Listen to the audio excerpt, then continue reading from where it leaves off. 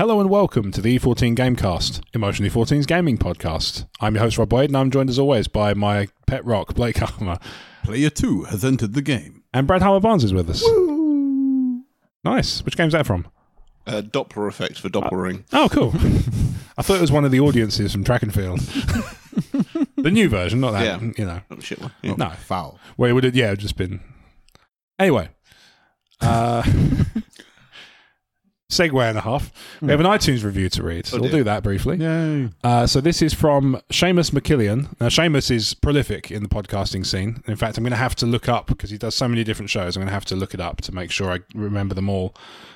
So, in the meantime, I'm going to read what he said, which is very kind. So he went with a 5-star review, and he writes, amazed. I'm not sure if he means amazed that it was 5 stars. It's like, I was expecting nothing and was fucking amazed that it wasn't nothing. But he writes, how could you not enjoy a Gamecast? A must listen for gaming fans and podcast fans alike. Which is very nice, isn't it? Yeah. It's lovely. Well, thank you for that, Seamus. And like I say, I'm just in the process still of finding his... Which, for the magic of editing, will make it seem quicker. So you can find him on at Twitter at Seamus the Host, which is a good explanation of what he does. So he does the Chewed Gum podcast, Tuesdays with Mari, and the Aggravated Hour. Okay. So he's, like I say, I thought I was prolific, yeah. But you do 3 shows. That's pretty. I do, but I don't produce them all. Yeah, but take credit where it's fair, mate. Well, yeah, fine. Yeah. Right. Anyway, thank you. Thank you, Seamus. So we have a question from Jeremy. He doesn't get a jingle on this one because it's a Gamecast. Yeah. And I can't do chiptunes impressions. I've tried and it just hurts my throat. Fair. Yeah. So welcome to the Gamescast. You can't have nice things. Thank you for writing in. That's your lot. So Jeremy asks, so this is tangentially related to gaming, but I can tie it in because he goes on to sort of bring gaming into the discussion. Right. Back in the days before digital ruled the world, or as us dinosaurs still do, how would you store DVDs? I keep mine by genre and by actor, so I always know where to go if I fancy watching a horror or a Doris Day movie. I hear some monsters store things alphabetically, which obviously is wrong. Legal disclaimers, it is subjective. The same with books and games, of course. How do you keep your collections, or at least, how did you keep them? Right, before the age of digital, yes, DVDs. Okay. What do you think the first D stands for? Well, no. Disc, right? Yeah, sure. Disc video. Disc versus dick on pay-per-view. Right? Yeah, you just have to keep carving it until you enjoy the movie. Yeah. No, it's true. But I know what you mean in terms of physical media versus cloud-based storage. Okay. My DVDs were alphabetical. Yep. Because apparently I'm a Hitler. Yeah, same. All right, Auntie Kath. Yeah. My books were just I tried to keep series together, but otherwise it was just as best as I could get them to fit on a shelf because books aren't uniform like DVD cases are. That's the trouble, isn't it? Some are hardback and some are taller, some are thicker. I've never owned enough video games it was ever really a problem. I could just chuck them in with the DVDs, and my board games was, again, depending on what the size of the box was and what I could do with it. That's the other thing. I mean, board games are a little bit more uniform sized than books, I guess. Not really across publishers, no. But I mean, you've got the sort of Monopoly style long thin one. Yeah. You got the Fantasy Flight style short square ones, and then you've got the bigger often. Double sized Fantasy Flight ones. Yeah, that's fine if you're just buying Fantasy Flight games, but if you start bringing in like bookcase war games or card games or I suppose Cards Against Humanity hasn't got the same size box. There's no standardised box size. Really, This is true. Yeah, but thanks Obama with board games and. I would say I'm mostly alphabetical, so I am a monster. Right. How can there be 2 Auntie Kaths? You fold it under M. I suppose if I was to do anything slightly different, again, it would still be alphabetical. Yeah. It would be, I would have, obviously, my DVDs alphabetical by movie, and then I'd have my box sets by alphabetical. Oh, I see. Okay. For like TV series. Yeah. Same for video games, they'll be alphabetical, but it would obviously be by, the platform. Yeah, that's fair enough. So you subdivide them by platform as well rather than I'd have my PS4 games in one place, my PS3 games. Yeah. PS1. Coming back to Jeremy's question, not only does he seem to think that DVDs aren't digital, he also seems to be under the impression that Doris Day is a genre. We did say genres and by actors. How do you do that? Listen to the whole question. Oh, what? How do you do it? All right, you break it up. You break it. Oh, here's my horror films in one section. Yep. Here's all my comedy movies in one section, and here's my William H. Macy section. I guess what you do is I guess within the genre, so you group your horror movies together. Right, This sounds more complicated than just doing alphabetical. I know. I don't know if it's just what a section though. Jurassic Park 3 and Mystery Men. I know, right? And Fargo. Yeah. And Thank You for Smoking, because if you don't have it, you should. It's a good movie. I've not seen it, but bit. Aaron Eckhart, so you'd have Thank You for Smoking, The Dark Knight, that fucking romantic comedy with Jennifer Aniston. No, that's... Never mind. Harrison Ford, you dick. It's just quicker to call you Auntie Kath. But yeah, I think from what he's described... In fact, that's short for catheter. I haven't seen his collection, so I don't know, but I'm guessing he divides them by genre and then within that kind of groups them roughly by the lead actor. Okay. I can't get my head around that system, but then at the same time, at the moment, I have no system. Yeah, mine started alphabetical because, I taught cats to vote or something. Yeah. And then when we moved, I put some stuff in the cabinet and then put some stuff in the spare room. Yeah. And I've never gone through and put them in any sort of discernible order. It's just, and they're not even by formats. I mean, like my DVDs and Blu-rays are sort of relatively intermingled as well. Yeah. They're separate, one shelf for DVDs, then the Blu-rays underneath, then Blu-rays again, then DVDs again. Mm-hmm. There's no discernible kind of structure to it. It's just because I've never really felt the need, because at the moment, my digital library is increasing in size. Now, that does force you to put it alphabetical. So I don't really have a choice there. Bite me. Mm. Yeah, no, my digital thing is either alphabetical or by, weirdly, purchase order. So. I've never been able to do autobiographical. You need to start doing it from birth, really. You kind of, if you don't start doing it, not a chance. I couldn't tell you. I can tell you the first DVD I bought, and I can tell you the last DVD I bought, but I couldn't tell you what's in between in the slightest. I think it's just sometimes when Amazon has a weird thing on the app on the PlayStation anyway. Yeah. Where if you look through the video library, it doesn't seem to do it alphabetically. It seems to be the order that you purchased it in. Digital can sometimes do it they sort of separate it out. So they've got like a purchase section, and that might be done by recency. But then if you go to the main library, it will do it alphabetical. Yeah. You think you can genre it as well? Oh, I'm sure if I messed about a bit, I could do it. Yeah. And you can subdivide those alphabetically for added "fuck you, Jeremy" from directly from Apple. But I don't know why Apple have this against Jeremy. Maybe he sent them similar questions. He swore at a genius once. Maybe Fuck you, Hawking. I think autobiographical has only been accomplished in high fidelity anyway, hasn't it? Yeah, it was attempted. In the book, it was attempted. Mm-hmm. Yeah, I don't think he ever gets there. Because he talks about it, but it sounds convoluted even when he's describing it. Yeah. Especially in the book. It's true. It's just such a short book. It's actually easier to even watch for film. Yeah, it is. It's a good book though, and a great film. Yeah, Cusack playing John Cusack's my favourite kind of John Cusack movie. Tim Robbins is awesome in it. Yeah, you can group it with Shawshank Redemption. Yeah. Put that in your William H. Macy section. Yeah. Jack Black's actually all right. There you go. Stick that with School of Rock. Jack Black has his moments. Yeah, stick that with School of Rock and Nacho Libre. Makes you still here, supposed to. Yeah, that makes sense. Ecky Thump. Yeah, so thanks, man. As a related question, what if you had to ballpark it? You don't have to make it exact, but what percentage of your collection would you say is digital at this stage? Oh, across what? Let's say movies and TV. Are you in relation 10. To my entire collection? I still have mostly DVDs, yeah. Okay. Well, I was going to say I've got fucking loads of DVDs, and that's what I would say. I would still predominantly still quite low, but newer stuff I've been buying more digital than I have. So the numbers going up, but not. Yeah, eventually it will catch up, but not near that. I'm not troubling that figure anytime soon. Mm. You say you're not sold on digital? No, I don't think the price point doesn't work out. It's still easier to buy DVDs. For the most part, I agree. I think where digital tends to be good is flash sales, where they start to where they reduce the price suddenly, unexpectedly. For me, I gut I have like a CD wallet, so I just gut the DVDs, put the DVDs in that, and it doesn't take up any more shelf space because I've got like 500 capacity wallet. So what do you do with the box? I just sling it. Just throw it away? Yeah. Okay. Fair enough. Yeah. Because secondhand, if I did want to sell them, the secondhand market for DVDs, toilet, there's no point. Oh yeah, I'm talking about just the case. I'll just throw the case away. I put the disc in the wallet. Okay, fair enough. Yeah, I've been doing that. Yeah, so you store yours in a wallet as well. So this is an additional layer to the question. Yeah, no, the only ones I think I've kept out is my Star Wars DVDs, so I've got signatures on the covers. That's fair enough. I've still got my DVDs. I've replaced all my... Well, I've bought all the Star Wars in Blu-rays, except I haven't bought Last Jedi yet because I'm not desperate to buy it straight away. But I've still got the DVDs of the original trilogy because, reasons. Yeah. I think I still had the prequels until not that long ago. I don't know what I did with them. Maybe I sold them. Got the Blu-ray box set, but I'm not as... the newer films I have digitally. Oh, I was glad to throw that box away.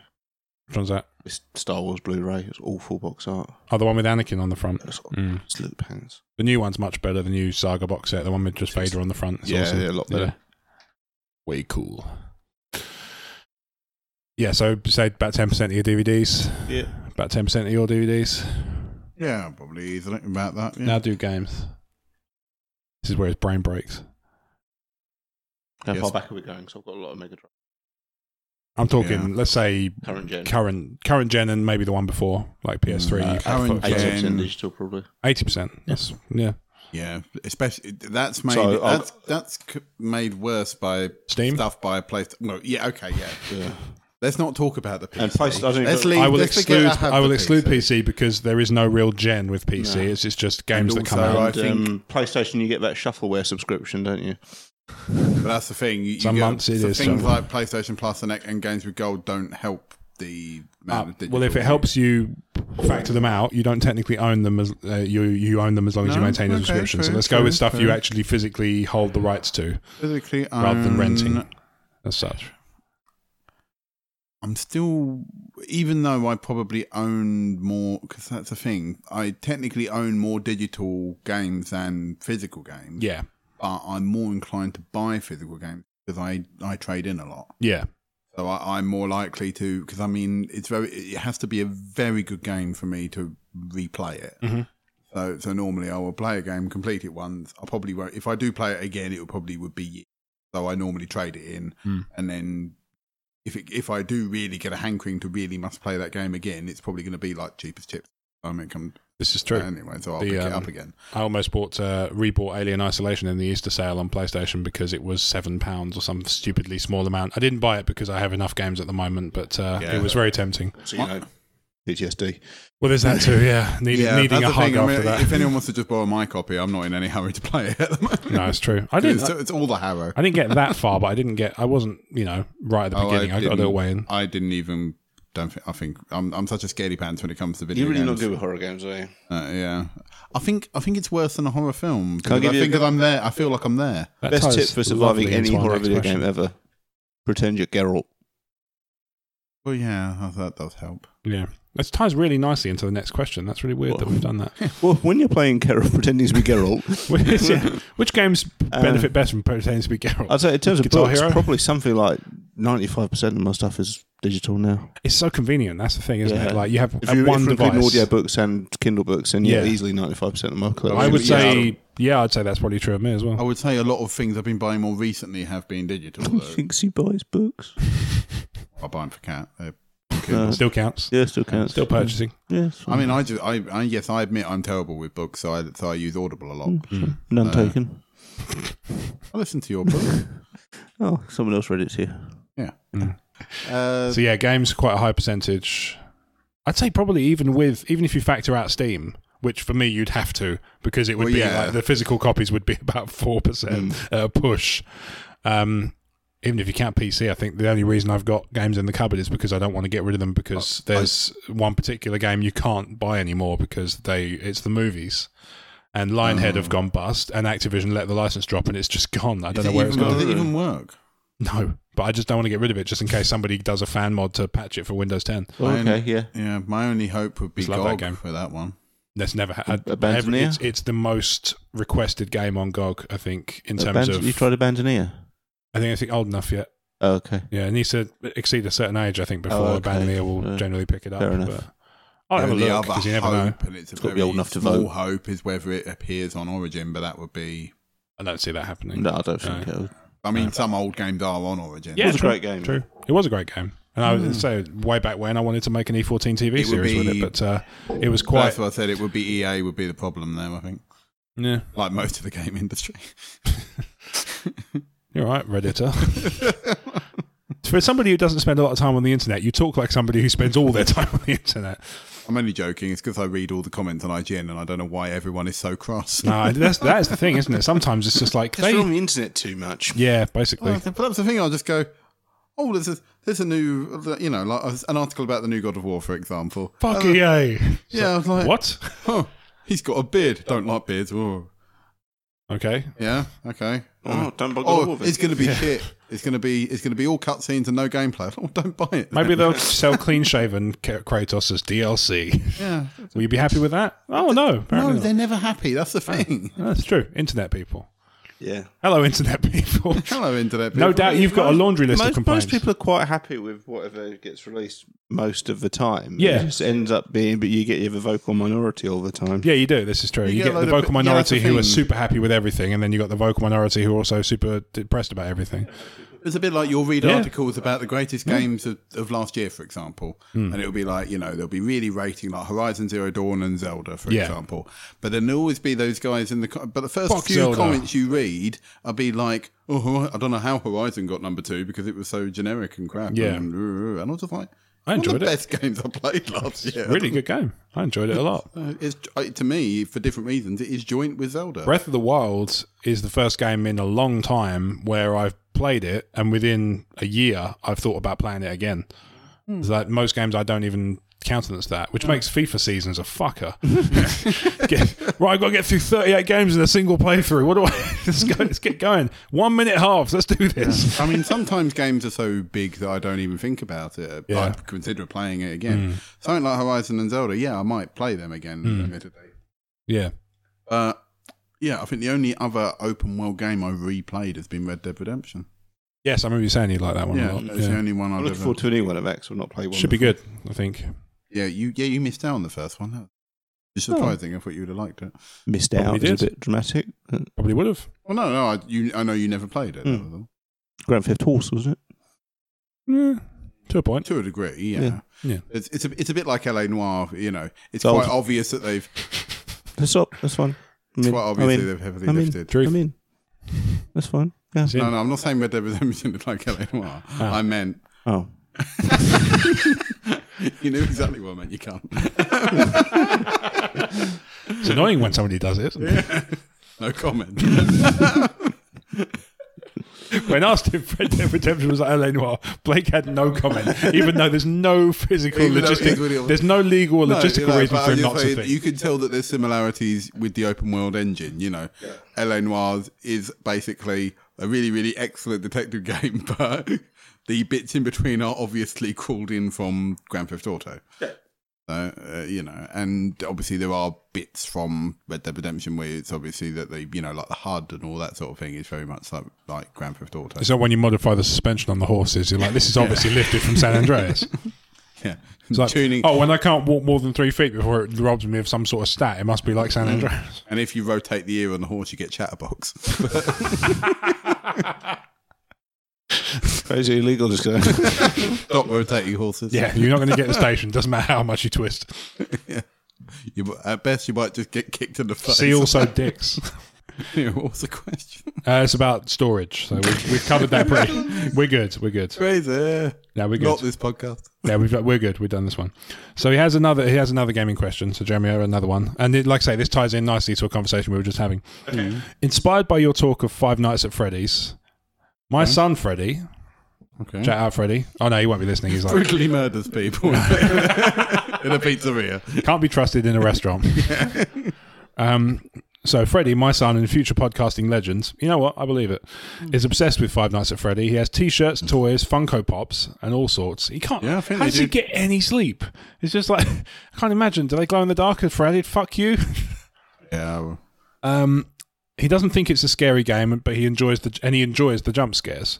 What is the scariest game you've ever played, be it jump scares or just plain creepy atmosphere? Now, I know we've talked a little bit about this on a previous show, but I don't think you were with us when we did, so it'd be interesting to get your thoughts on this. But generally, so it's 2 parts. The scariest game you've ever played from the jump scare point of view and the plain creepy ones. Project Zero. Project Zero That's one that gets mentioned a lot. Is probably one that's I mean, I didn't even fucking play it. I was just watching him play it. When I was at uni, me and my mate used to life and level games, and we would go through and complete them. But and so I went for mates, which we completed and did life and level. That was really great fun. And then we got Project Zero, and we did life and level. It was literally holding the control pad, and after about 2 minutes, going, "You have a go now." It's genuinely horrible. It's really eerie, really genuinely. It's kind of like that's like creepy Japanese horror. It's like the Grudge type horror, yeah. So it's eerie and then jump scares as well. Yeah, it's all about unease and then yeah, pretty much. Yeah, the Japanese are either absolutely amazing at ghost stories, or they don't have a clue what ghosts are and just making shit up with videotapes and wells. I haven't decided which it is. Which either way is terrifying. How good they are at it. Yeah. I think you're going to say they're either really good at ghost stories or shit at musicals. Because there's no tunes in any of them. 6-1. Yeah. Telltale Games Rent. There's a scary one. Can't be as bad as me watching shows.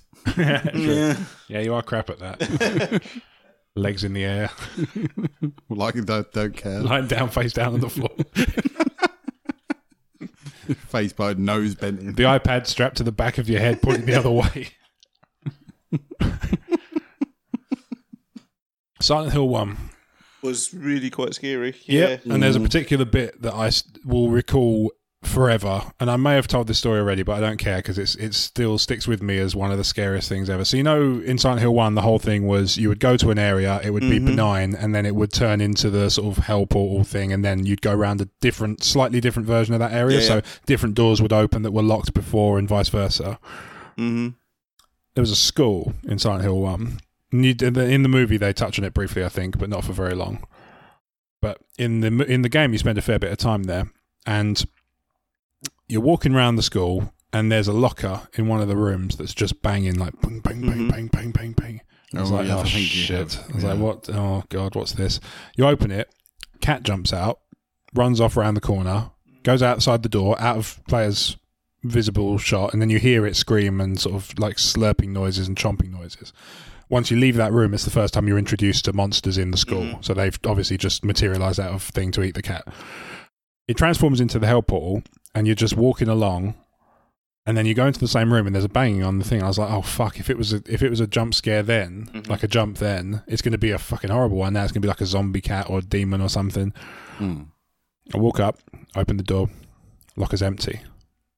Oh, that's clever. The second you turn the analog stick, a body falls out of a locker that wasn't interactive. I had to stop the game. Yeah.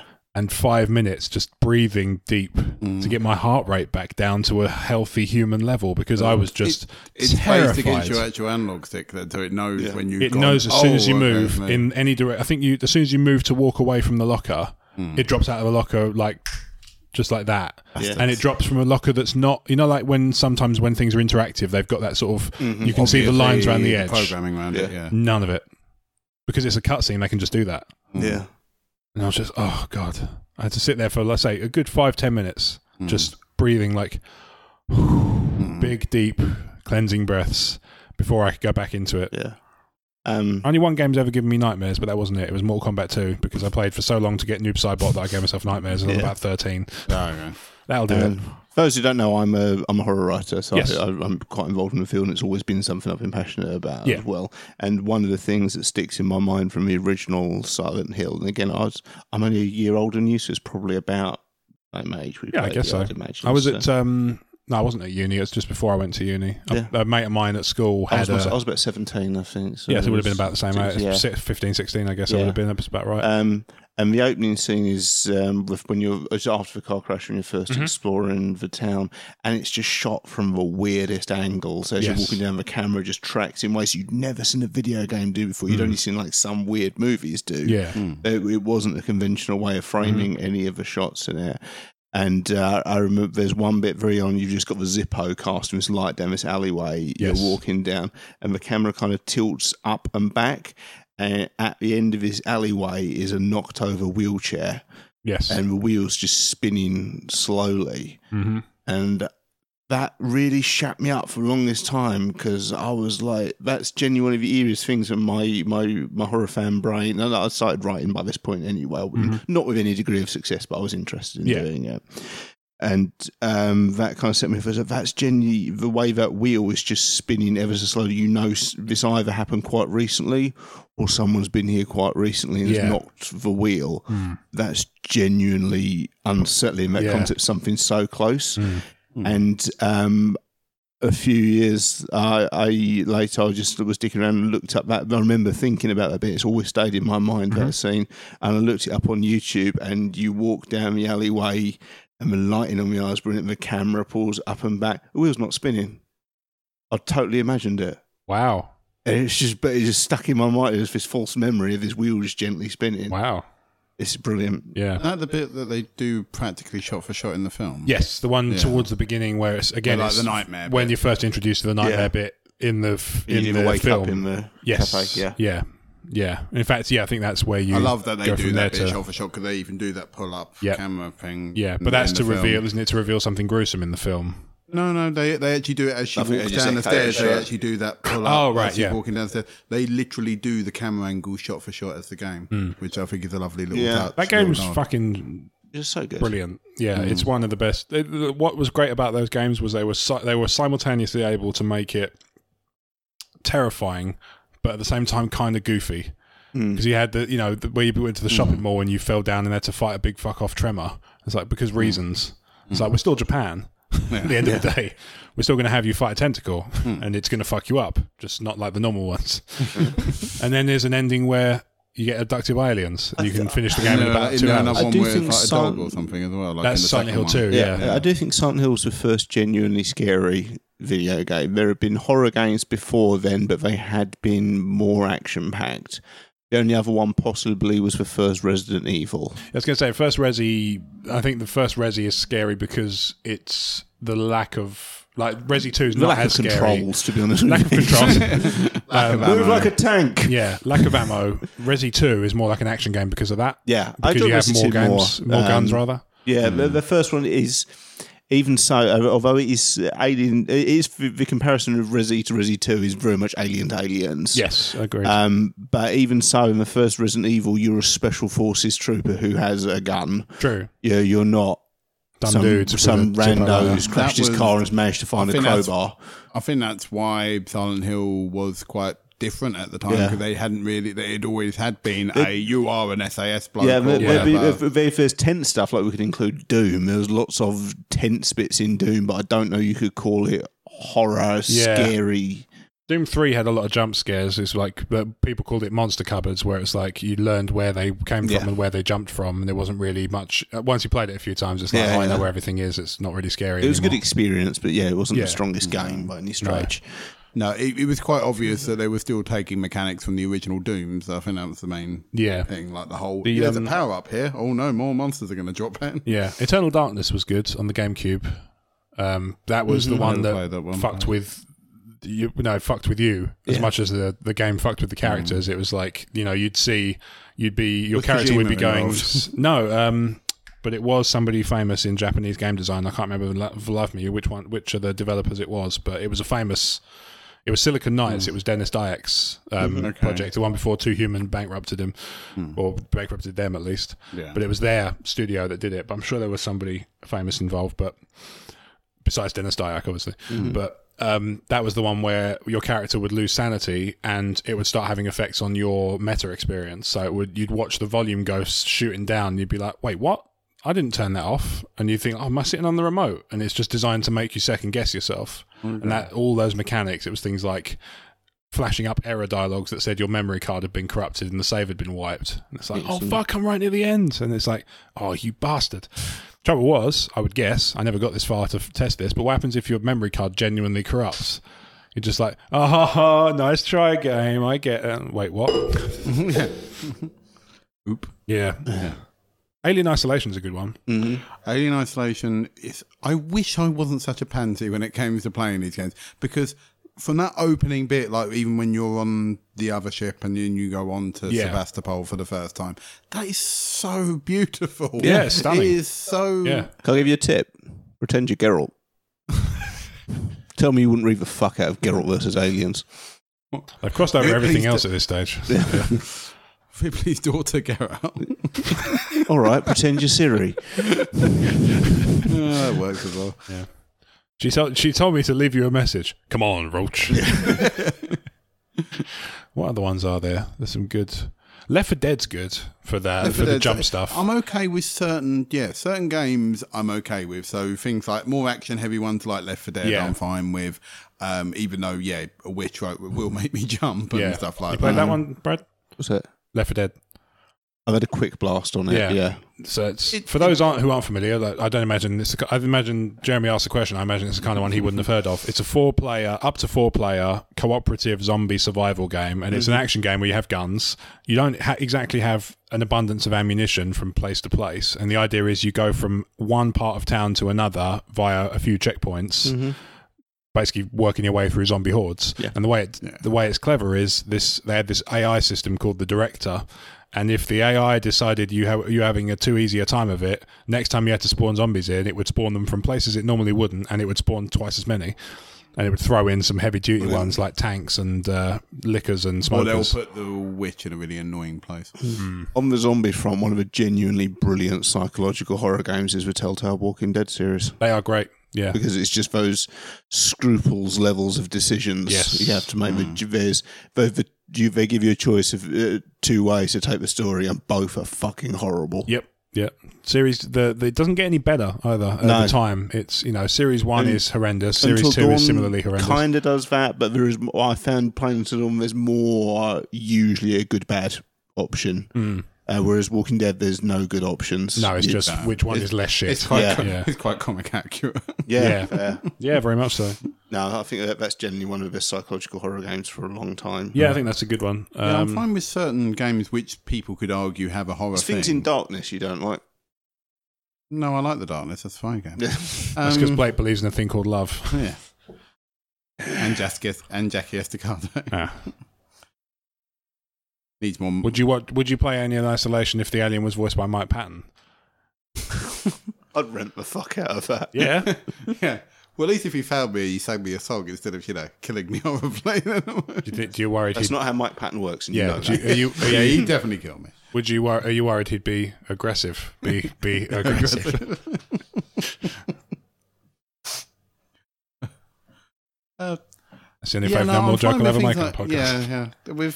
With horror games, I'm not great with survival horror per se, but I mean, I'm okay with the more like lighter things, but are still action-y. So I mean, like I was fine with like BioShock, Resi 4, or Resi 4 to a degree. I got stuck on it in the end, so I never finished. It's a good game.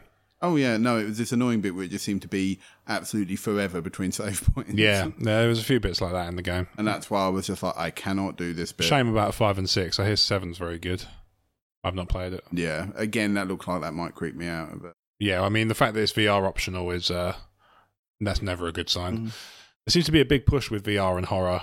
That seems to be the only thing they're releasing for it. Yeah. Even the games that are occasionally not shoot VR, them up like light gun games. Yeah, even the ones that aren't horror have got jumpy elements, like that Batman one I played, the Arkham VR. I was hoping it would just be an Arkham game in VR, like a Skyrim from. Well, no, what I mean is like Skyrim VR. Skyrim VR is just, from what I understand, I thought it would just be watching my parents get shot. You do in VR, yeah, and they're fucking enormous. Because I'm 6'7", and they frame the perspective to make me look like a kid. So I can only assume they're like 11 feet tall. It's like, why do you need my help? Surely you can just take this guy. Yeah, surely you can just slap the gun out of the guy's hands from where you're standing. Puny human. Yeah, they're just the giants from Skyrim. Yeah, Bruce, you didn't tell me. Bruce, you didn't tell me your parents were fucking titans. Yeah, the Batman VR one has jumpy bits because the whole premise of the game is you're like Nightwing and Robin have both gone missing and you've got to find them. And Robin turns up. Kids. I know, right? And then music. Robin's locator turns up and Alfred goes, "Oh, he's in the sewer, sir." And I'd already had a look because I went through into the Batcave and explored the Batcave a bit. I have found the data bank and there were a list of heroes and a list of villains, and one of the ones that was listed specifically was Killer Croc, who, incidentally, if you press the button on the databank, it spawns in a CG image of them, and Killer Croc appeared here. I was like, oh, fuck. Oh, fuck. Looking up again, going, Mr. Wayne. I will admit the Arkham games Killer Croc does look genuinely nasty. Yeah, well, he looks nasty, and like I say, he's in VR and he's right in front of your fucking face. What platform was this one? PS4. Okay. I've yet to play any VR system. Yeah. It's fun in batches. Yeah. It's not something I'd do for a long time. Yeah, sure. But that's Would you invest? No, not personally. No, I just don't play it. Not in general. I'm not that. I'm not a massive... Not that solvent, even with the price cut, I'm still not interested. I'm not a massive horror gamer, and that seems to be the bulk of the stuff that's on VR now. Yeah. There's a couple of little games like Keep Talking and Nobody Explodes. That's fun. I played that with my sister. That looks fun. That's a fun game to play if you don't really understand how each other's minds work. Okay.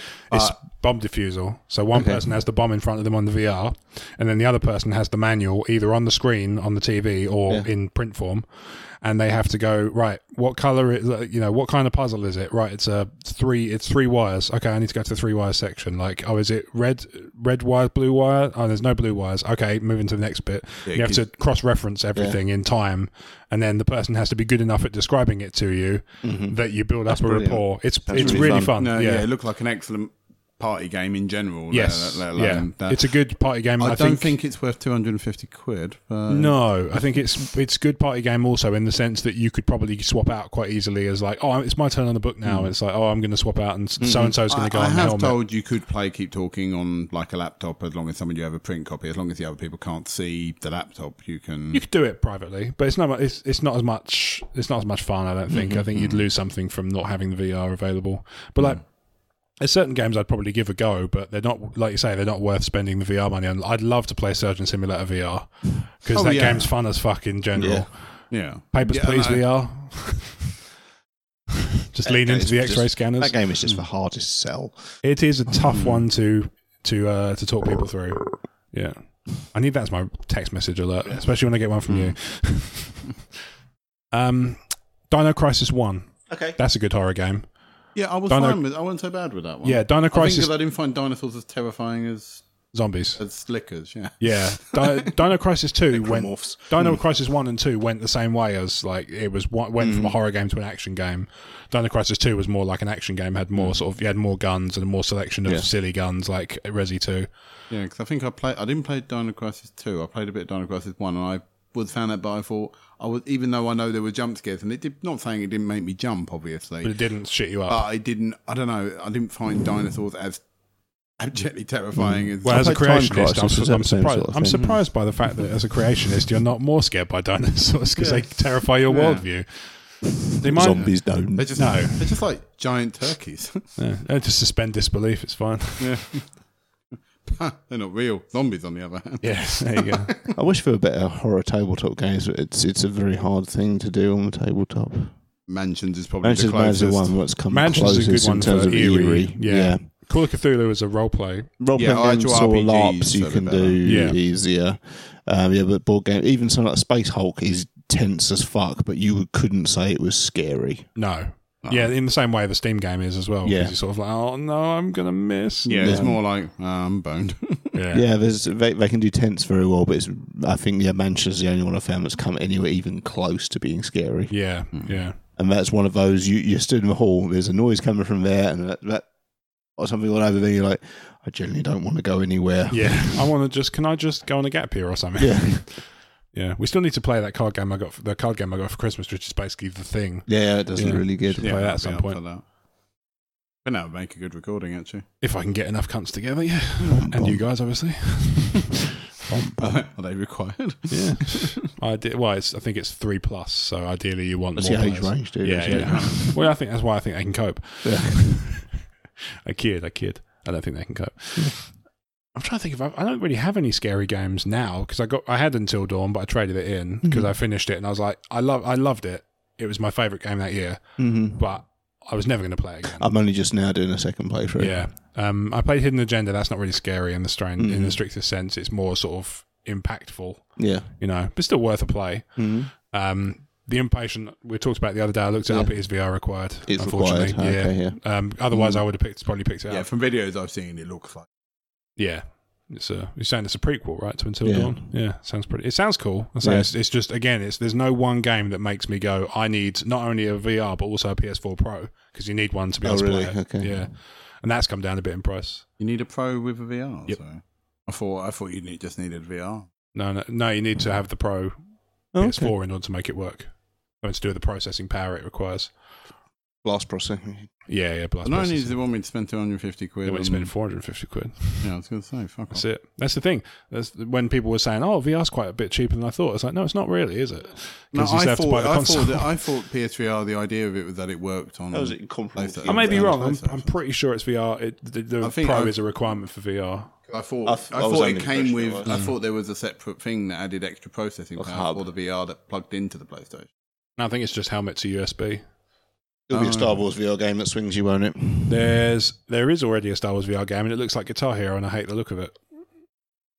Huh. Oh, that weird one that keeps doing the. I keep getting it on Instagram. I didn't realise that was actually. I don't think it's licensed. I think it will be shut down within weeks. The only there's a VR experience up in London, which I'm pretty tempted by. It sounds pretty. It's supposed to be pretty good. A ticket, I'm like, I could probably swing that. Yeah, I've heard as when it first came out, I've heard it was one of the good things to have about Battlefront 4 was the VR experience of sitting in a. Yeah, apparently the VR Star Wars. There is a Star Wars VR experience on PlayStation as well, and that's supposed to be all right. Okay, but they're talking about the one up in the 4-player one up in London, the one in Docklands, where you can actually.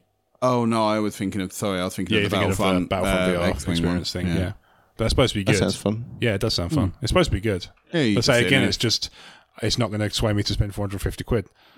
Yeah. I think that is half the problem. It is the price point for VR. Yeah, I'm trying to think of any other. I didn't really have any scary games on PS2. There were Silent Hill games because I had Silent Hill 2, and that had some shitty moments, like when you were trying to run away from Pyramid Head and stuff. Those games, again, it was more actiony, and again, I don't think it really affected me. But it was like one in the prison, Manhunt, Suffering. That was it. Manhunt. Manhunt was dark, I suppose, and had jump bits in it. Manhunt was dark, but it was also you with a monster, really. Yeah, I suppose. Well, turns out it's man. It's like when you play Friday the 13th online, you're Jason. It's like, this isn't scary, but it's fun. Yeah. Yeah, that is actually something. Every now and then it comes on the sale, and I've been tempted to buy it. It's fun. I regret paying full price for it, but it is fun. Yeah, but I've seen it come out for like 15 quid, and I thought I paid 40 on launch day. Pretty much. And when I paid it, it was like when the DLC comes back, you'll get that for free as well. But even so, I paid over the odds for it. About 15 quid's about right. That's pretty much how I felt about Naughty Bear. Do you remember Naughty Bear? No. It's basically Friday the 13th, but you played as one teddy bear who was Naughty Bear. Okay. And his job was to destroy all the other teddy bears on the island. Okay. And you were cut off from the mainland, but at the same time it meant there were boats you could go and... So the idea was you'd have to sneak around, sabotage everything, and at the same time shit the other bears up so they start going crazy.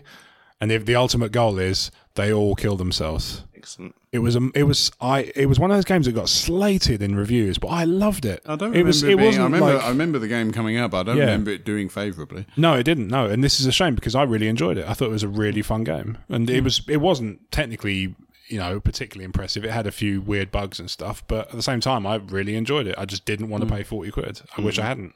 That was the only thing, but it was so much fucking fun. It was just silly kind of fun, It was like the Supernatural episode where the toys come to life, and there's the bear that's suicidal and it tries to blow its own brains out, and you just see stuffing pop out. It was that sort of humour. Sure. It was just that basically made into a game. It's a little bit like a cross between, as you said, Friday the 13th, but also the Mega Drive game, The Haunting. Kind of mentioned a couple of episodes back. Yeah, kind of. When Spike was last on. I think there weren't any N64 games that were particularly scary for me. No Mercy.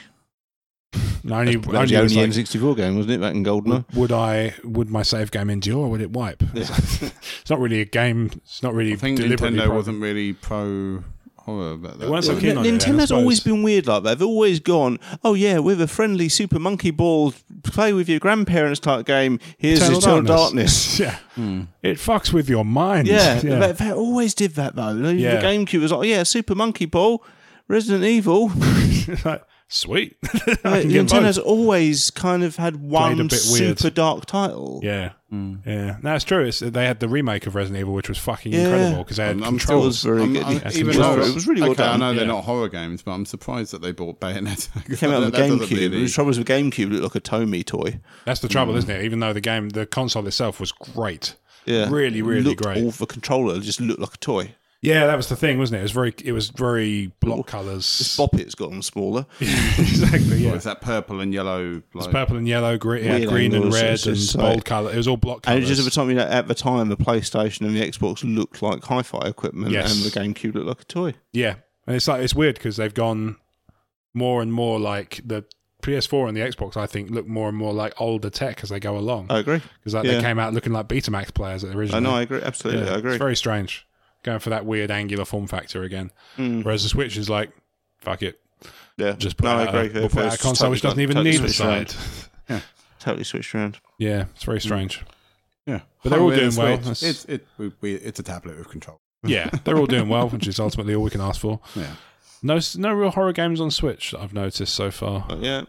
Unless there's indie games that I'm not aware of. There probably might be a few indie titles. There's probably some indie ones. Oh, there's like Layers of Fear and re-releases of things like that. So they're like first-person monster cupboards, aren't they? Like, yeah, I've not played Layers of Fear. No. I've seen a couple of videos of it. It looks interesting. I quite like the sound of, although it doesn't make me want to play it, Amnesia, because that's supposed to be part of that. Is it's all kind of Lovecraftian horrors, and you're similarly to the Call of Cthulhu video game. You're not armed. There's another Lovecraft game where it was Sunken City.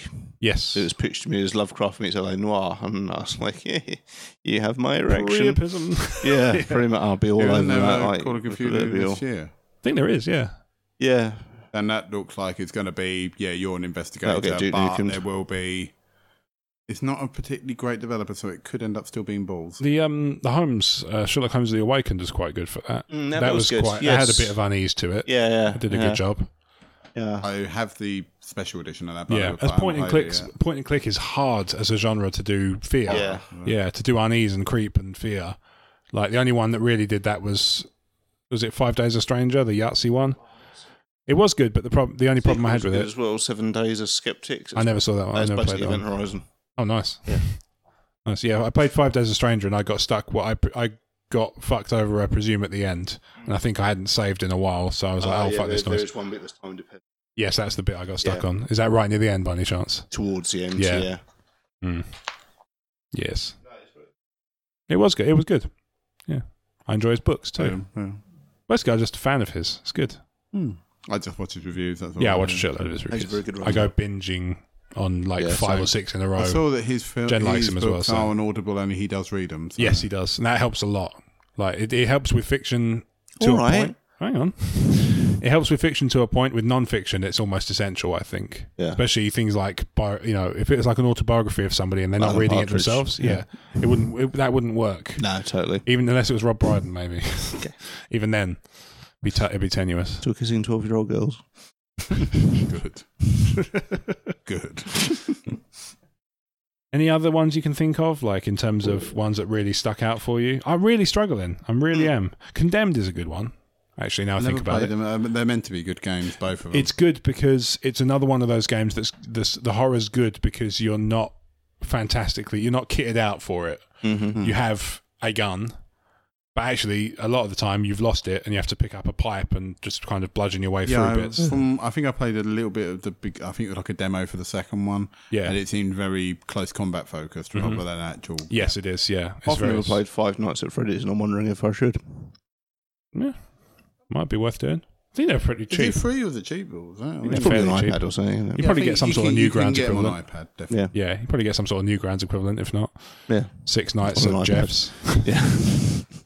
Yeah, I must admit, I'm amazed it's got so much of a following behind it. I'm amazed with like what James was saying with the toys. As my man Jez was saying, it seems weird. It doesn't seem to, from what I've seen of it, it doesn't seem to be a kid-friendly game. Not particularly. If your son's digging it, then fine. But Freddie's a lovely young man, but he's weird like that in terms of stuff he likes that you wouldn't expect. Okay, he throws a curveball every now and then. Yeah, but it's just the not merch, sporty, but just a lot of the merch does seem to be kid-centric. Yeah, I don't really get that, to be honest. I think we were talking about this a bit Like when you first brought up Five Nights at Freddy's a couple of episodes ago, it's like it's a weird thing to market to the Funko Pop crowd. But when I walked around, that's all cartoonised. Toys R Us when it was shutting down.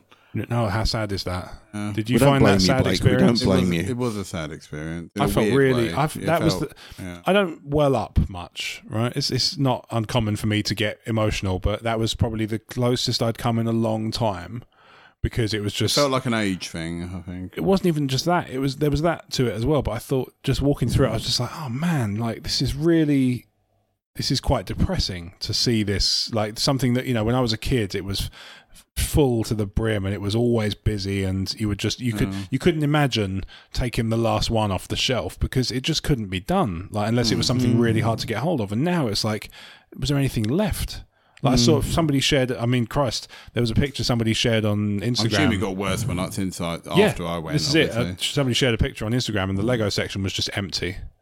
I was surprised by that, because apparently Lego are really shit at letting you discount stuff. But do you know why? Because they don't want it to be devalued. Lego recalled it, that's why the shelves were empty. What's that, sorry? Lego recalled it because they won't let you discount it. Yeah. So just like, well, you fucking take it then. Yeah, pretty much. They were doing a small amount of discount. It was like 10%. Yeah, there will be a bottom line that Lego wouldn't let them discount below. Cut off where it's like, you can't discount it more than this. Yeah. And that's why their shops are really expensive. Wow. Yeah. Although realistically, having worked in a shop that went into administration, I can tell you there's every chance the Tales R Us employees probably just went, oh, fuck it, discount it, what they're going to do. Yeah, maybe. In which case they said, we'll have that back then if you can't play nice. Yeah. It's like, what are you going to do, fire us? Yeah, pretty much. Oh, no, I mean Lego shops, the Lego shop. I mean, that as is hobbies expensive. go, it's an expensive one. It is. It's also getting less imaginative, I think. I was in a Lego shop in Bluewater the other day, and I was just they're doing their film all about that, basically. Yeah, I used to go in, was Lego Death Star's amazing. Yeah. I thought the Ghostbusters fire station was one I really wanted. It looked so good. And I went in, a couple of days ago, I was just like, Yeah. And the other thing, let's say, when we were kids, I don't know how much you guys were into Lego when you were younger, probably quite a bit, right? We had a Lego set, but it was really before there was any of the licensed stuff. Well, that's what I'm thinking. It's like when I was a kid, you just had a shitload of Lego and you just created whatever. Yeah, we had like a couple of buckets worth of it. You know, like you used to get the buckets of random things. Yeah, we used to have the big buckets. They're almost like dustbin sized. I think you can probably use them as garden bins. That sort of size. We had a couple of those full of Lego. Yeah. That's how much we were. Because my sister used to like play together and kind of create, we had like some space bits, but they weren't Star Wars bits. They were generic space things, and you just created space. You had a space terrain, and you just created a space base, and it didn't matter. It didn't have to be like movie accurate, but it's like they're so prescriptive with these things. Like this is the bits for a Death Star. It's like, can I make it? No. There's a bit for the Death Star. It won't work in any other way. And even the price points are obviously at the adult collector market, aren't they? Oh, for sure. Oh, well, that's what I mean. Like £300 for a Lego set is like the Death Star and the Death Star's nearer 500. Richie McTuffington. I thought they were 300, and I thought the Ghostbusters was about 200, about 300, or 250 or something. Yeah, it was within reach.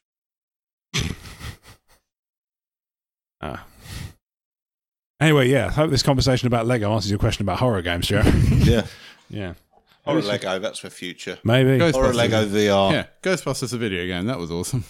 I'm going to hold off the next question because it's a long one. I think it would take a while. Yeah. So, because it's getting a little bit late here, milk on my way that is fine. We will adjourn here. So, thank you for listening to the E14 Gamecast, and hopefully you've enjoyed our discussion about horror games and the other thing, Doris Day movies.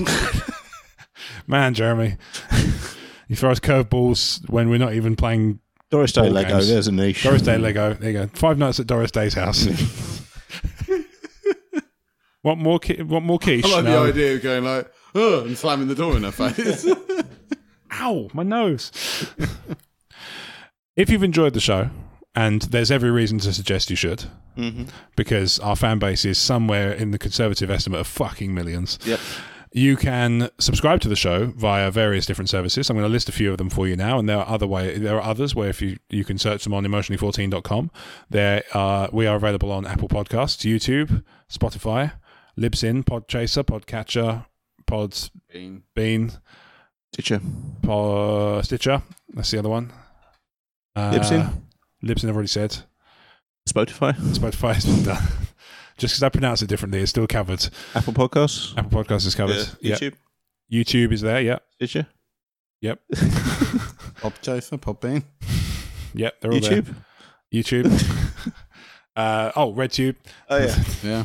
Probably should be. Yeah. The history of gaming gets fucked by 3 dudes. 3 dudes get railed.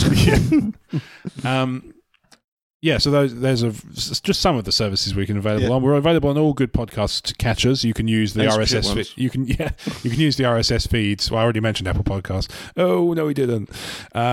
You can get our RSS feed from the Libsyn page, and I think it's available on the E14 page as well. So you can do all that there. If you want to write into the show and give us subjects to talk about, or maybe you want our opinions on particular games or upcoming releases or old games, whatever you want. We've been playing for quite some time. That goes for video and tabletop, of course. You can email us at podcast@emotionally14.com, or you can tweet us at emotionally14, or join our Facebook group, the E14 Gamecast, as well as our Facebook page, Emotionally 14. Blake, where can people find you on social media between shows? You can find me on Instagram at Harmer the Appreciator. You can find me on Twitter at FucksakeBlake, and you can find me on Facebook and obviously the Facebook group on the Gamescast. Cool. Brad? Find me at RealBradHB on Twitter and Instagram, and I also do 2 video series for Emotionally 14, one for Brick Fury, focused on HeroClix, and Fire When Ready, focused on Star Wars Legion. And if you're feeling so inclined, you can buy my books from Amazon. So you can, and you can do so using the Amazon widget that's embedded in emotionally14.com. So every time Brad posts something, there's underneath his posts is a list of books. I'll do it more. That's fine. But also it's on your little bio thing on the E14. It's better for my own website. Team E14. Well, you know. A lot of the stuff is just me copying and pasting stuff. There's a run of that. So you can find me on Twitter and Instagram at RobWadeVision. You can find everything else I do aside from emotionally14.com at talkstarwars.co.uk.